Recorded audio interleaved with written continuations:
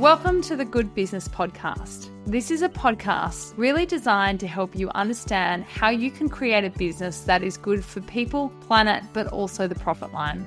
Hi, my name's Chris Edwards. I'm a serial entrepreneur, and you may know me from my first business, Honeycombers, which is a digital lifestyle guide in Singapore, Hong Kong, and Bali. And we're now in our 15th year of operation. Or maybe you might know me actually as the founder of Launchpad, which is a community of conscious entrepreneurs. And we have about 600 members in the Launchpad community across Singapore, Australia, Hong Kong, Bali, and Malaysia, and other countries. But yes, they're my two day jobs. But let's talk about this podcast. So today we're going to sit down with Travin Singh, who is the founder of Less & Co. Less & Co produce beer and soft drink from upcycled products.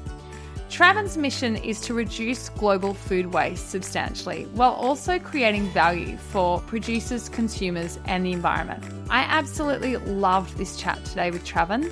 He was very, very real and raw and honest about the journey he's been on for the last 3 or 4 years, which has definitely not been a straight line. I got a lot out of it, and I hope you do too. So let's get into it. Hey, Travin, so great to have you on the pod with us today. I know you're insanely busy, so I really appreciate your time. So let's get straight into it. Can you just share with us a little bit about your journey and really the inspiration behind, really, I suppose, Crust and Crop and the Less & Co group? Sure. Yeah, I think first and foremost, thank you for the opportunity, right? And to be a part of this podcast. I think generally there's 3 things that I really wanted to live by, whether is it personal or professional. And it's mostly to create impact in 3 categories: people, product, and systems. So that is kind of like how Crust and Crop and Less & Co also started. And maybe you can just explain to our listeners, what is Crust and Crop and how do they deliver on this mission? Sure. So I run a company called Less & Co, which is a group level, and essentially Less & Co is a sustainable consumer platform where we create different sustainable consumer brands, focusing on the beverage space at least now and in the next 3 years. So Crust is where we predominantly upcycle like bread and rice surplus into beer.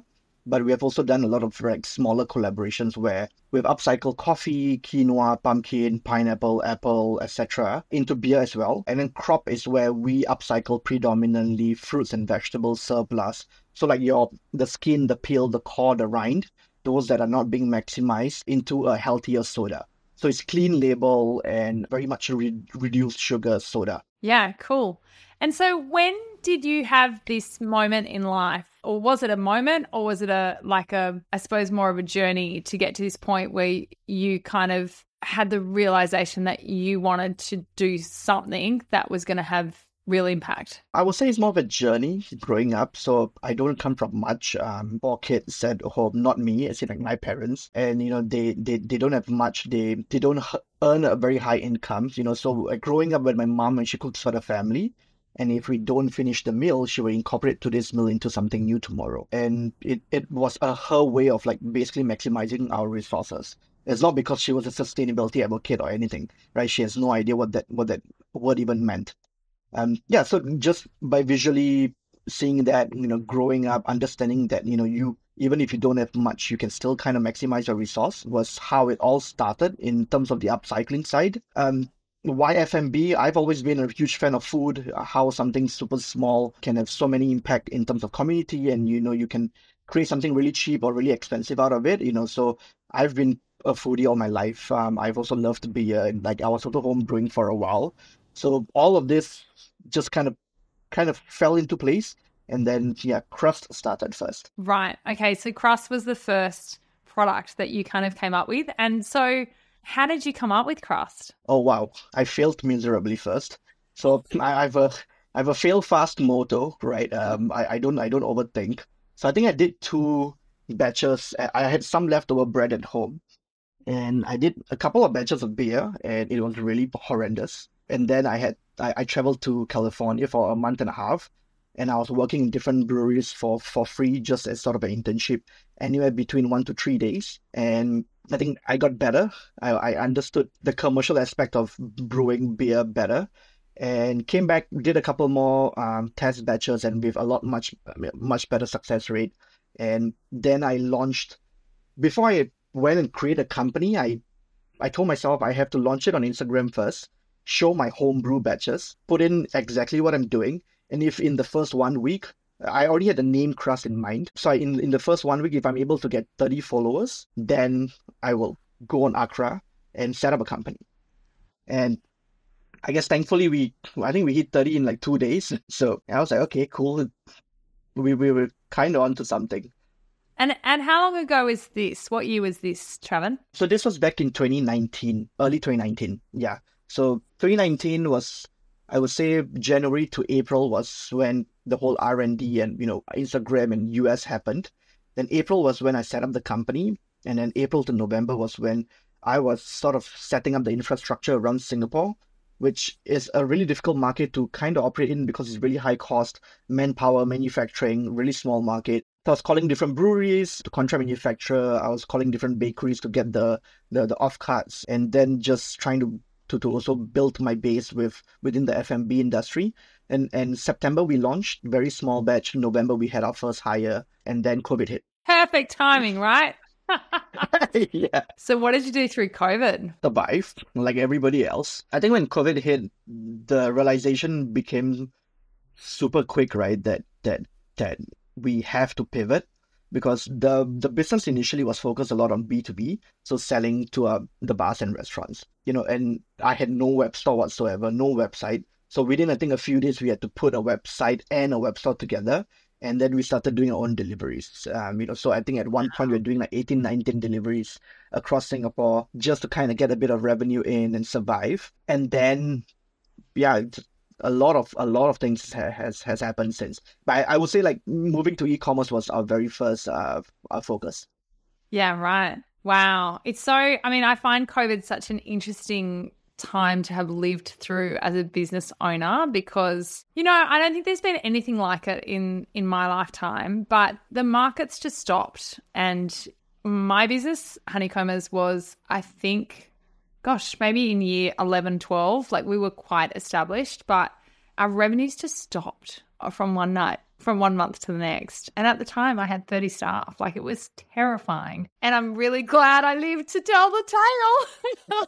But it really, that's where Launchpad for me came from. Like, it really made you dig deep and think about what do you want to do, and like, what can you do, but also what do you want to be remembered for, and what, it was really a massive existential questions that were raised to me.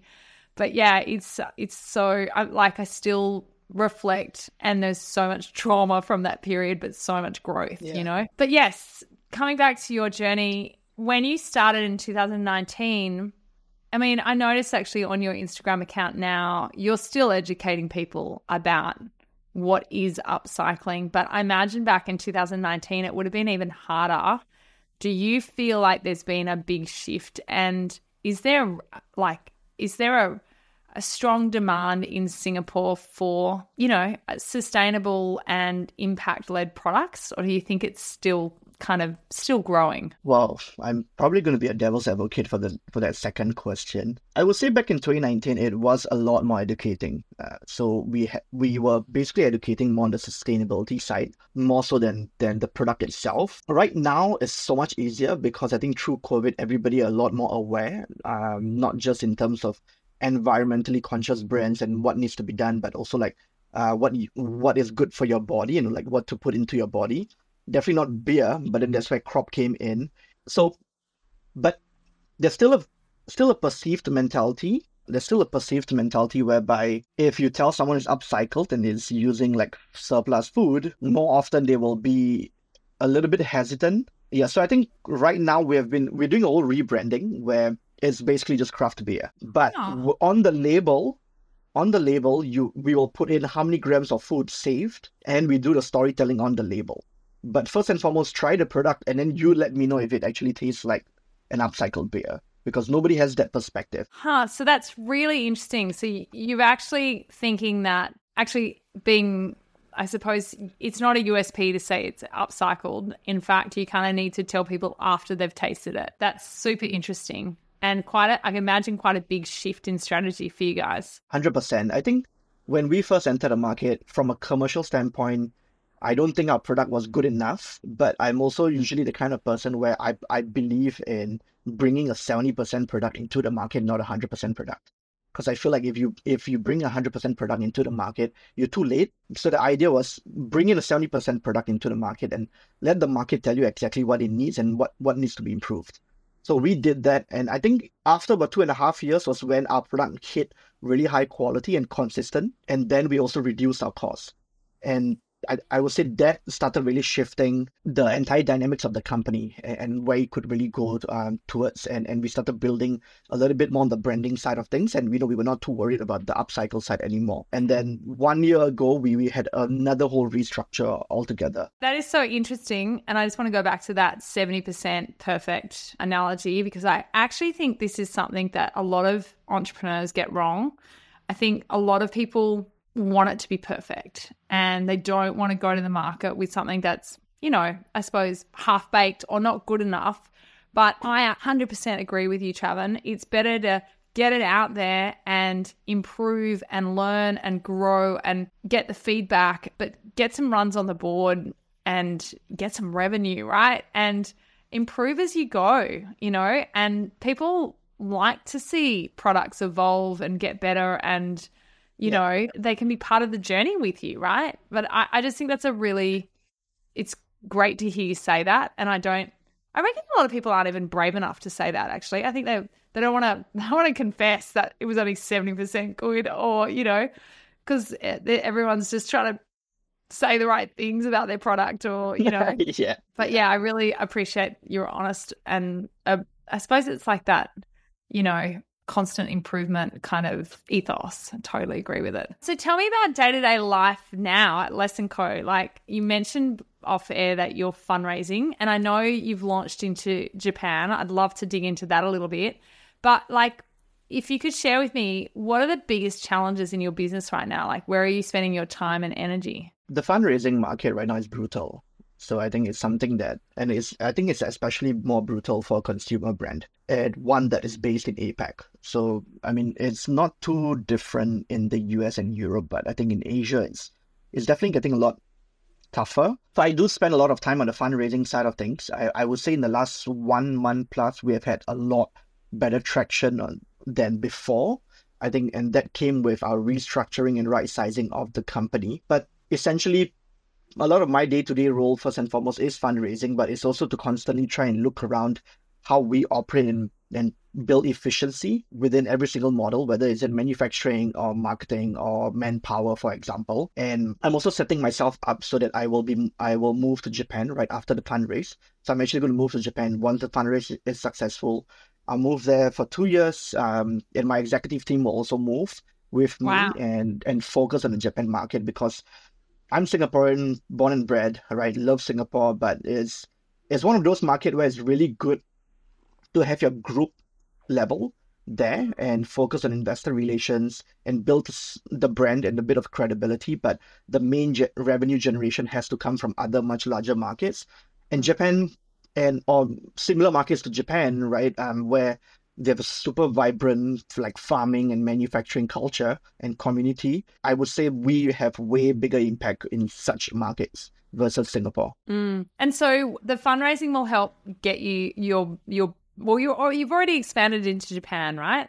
So in the last 2 years, we've been doing a lot of groundwork. So Japan is the market where it's really difficult to go from 0 to 1. But once you hit that 1, then 1 to 100 is a bit more exponential. So in the last 2 years, we have actually already secured manufacturers, distributors, clienteles, and we have had quite a number of inbound. That means people who want the product. But there was one thing that was lacking, an alcohol license, which is again brutally difficult to get in Japan. If I'm not wrong, I think about 1 or 2 companies will usually get it every year. We were trying for 2 years, 18 months basically, couldn't get it. So Wow. finally, last year we got it. I think when we got the license and we realized, okay, that was the last piece of the jigsaw puzzle, right? So now we can fundraise and go to Japan and scale the market there. Wow. Wow. And how do you overcome, I suppose, the cultural nuances of Japan? I mean, Japan's a very insular culture. Are you going to be proudly Singapore brand, or are you going to be proudly made in Japan, or how are you positioning the product? Based on the research and observations that we've had so far, I think so. Less & Co have two brands. Everybody knows exactly what those two brands are, but we have subsets of those two brands. Basically, what do I mean by that is across Singapore will be different from across Japan, because the whole ethos here is to come into a market, work with the government officials, work with all the large corporates, work with the farms and the manufacturers, and say that we're here, not to sell you sort of that Singapore story, but we're here to help Japan reduce waste, and this will be cross Japan or crop Japan. And if we enter Australia, we enter Korea, we enter Indonesia, we will do the exact same. So be localizing the brand. Yeah. Correct.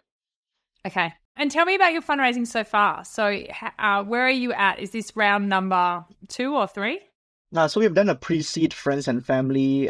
We have done a seed 1 and seed 2. So this is our pre-series A. It's the largest one and the first one we are focusing mainly on institution or family office or CVCs versus like mostly angels or smaller VCs before. Yeah, so that's what we're doing.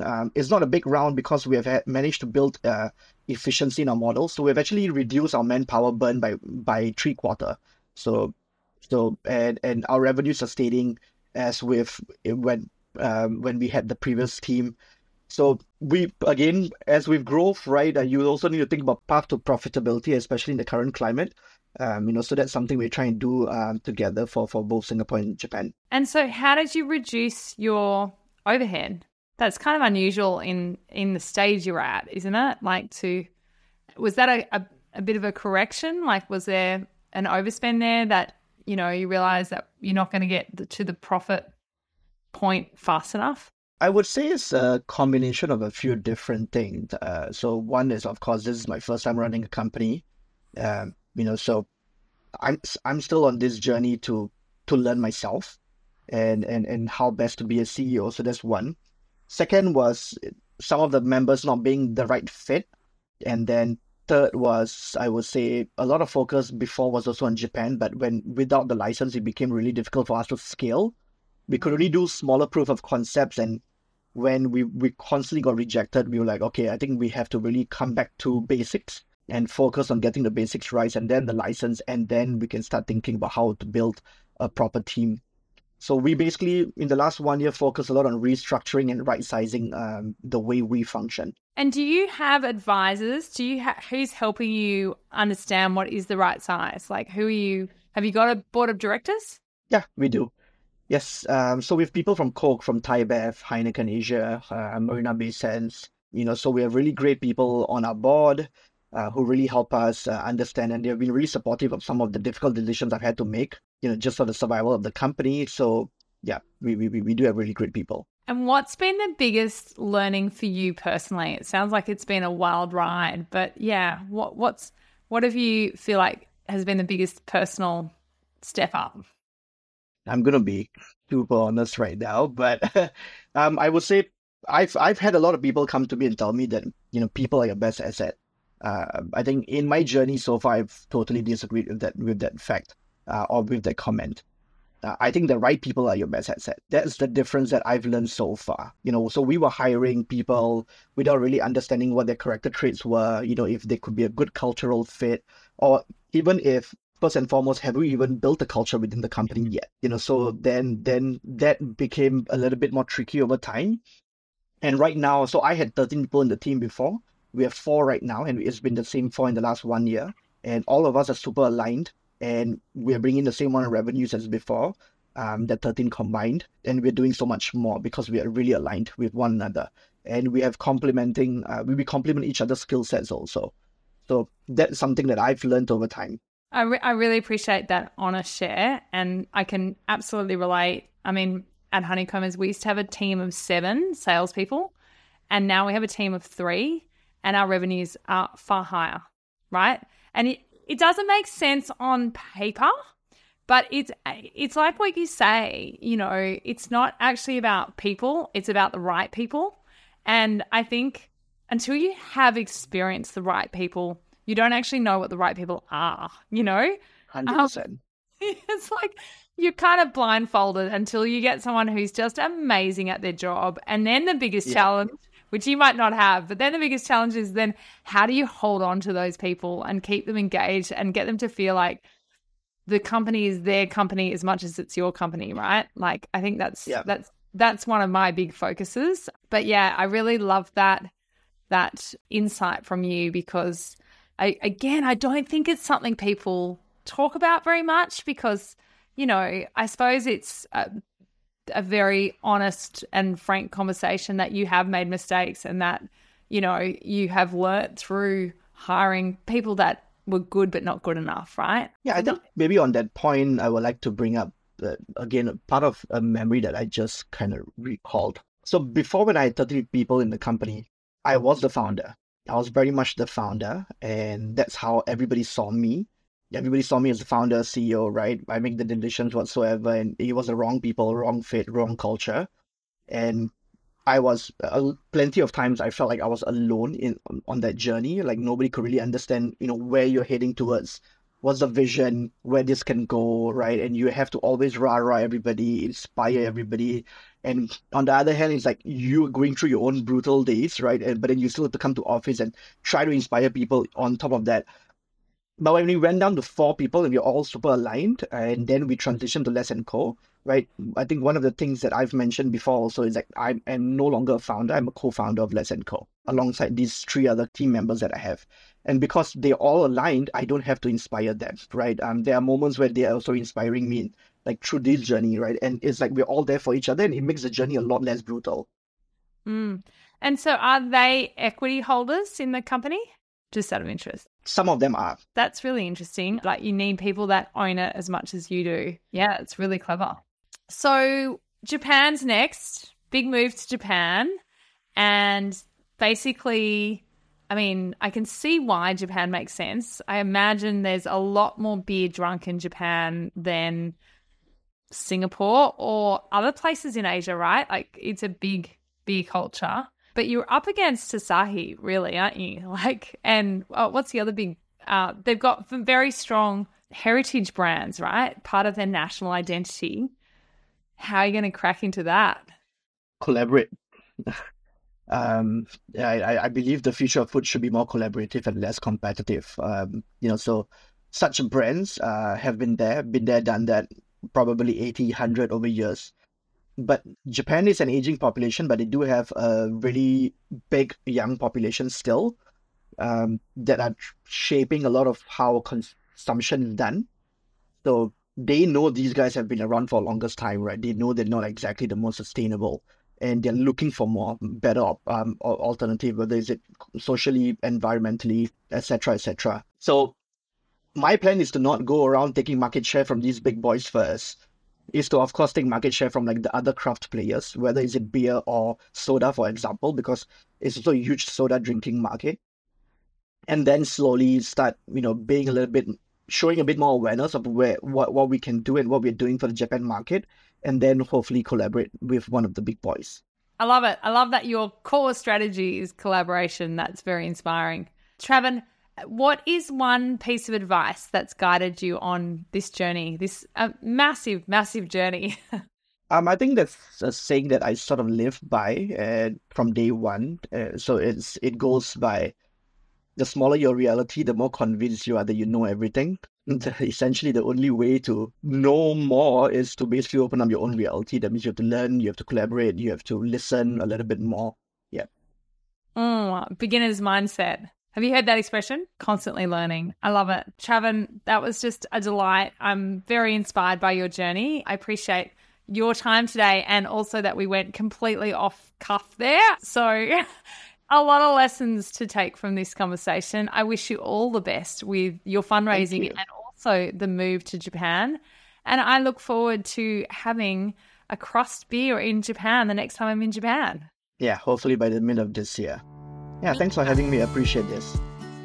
I just loved that chat with Travin Singh from Less & Co. I just wanted to share my 3 big takeaways from that chat. There were so many, but some clear standouts for me was I loved the way he talked about bringing a 70% perfect product to market instead of 100% perfect, and that if you wait for it to be perfect, it can be too late, and it's better to get it out there and reiterate and improve as you go. I really enjoyed that piece of advice. The other thing I found incredible was the fact that he downsized his team from 13 people to 4 people. And the quote that stuck in my head is that people are not your best asset, but the right people are your best asset. And then finally, when I said to him, how are you going to take on Asahi in Japan? His answer was just one word: collaboration. And he is really, really certain that the future of food should be collaboration. And I just thought that's such a nice message, because no matter how big or small your business is, anyone can collaborate. So that's something that every business owner, it's a tool that every business owner has in their toolkit. I absolutely adored this conversation. I'm so inspired by Travin. And if you enjoyed this chat, please share this episode on your socials, and please follow us and like and comment and share and spread the news about Good Business Podcast. We really appreciate your support. That's all from me for today, and I hope to have you here for our next episode. And finally, I just want to acknowledge the traditional owners of the land which I record this podcast today. It's the Arakwal people of the Bundjalung Nation. I pay my respects to elders past, present and future. And I extend my respects to all traditional cultures. My name is Chris Edwards, and I hope that this interview leaves you inspired, as I am, to grow your own good business.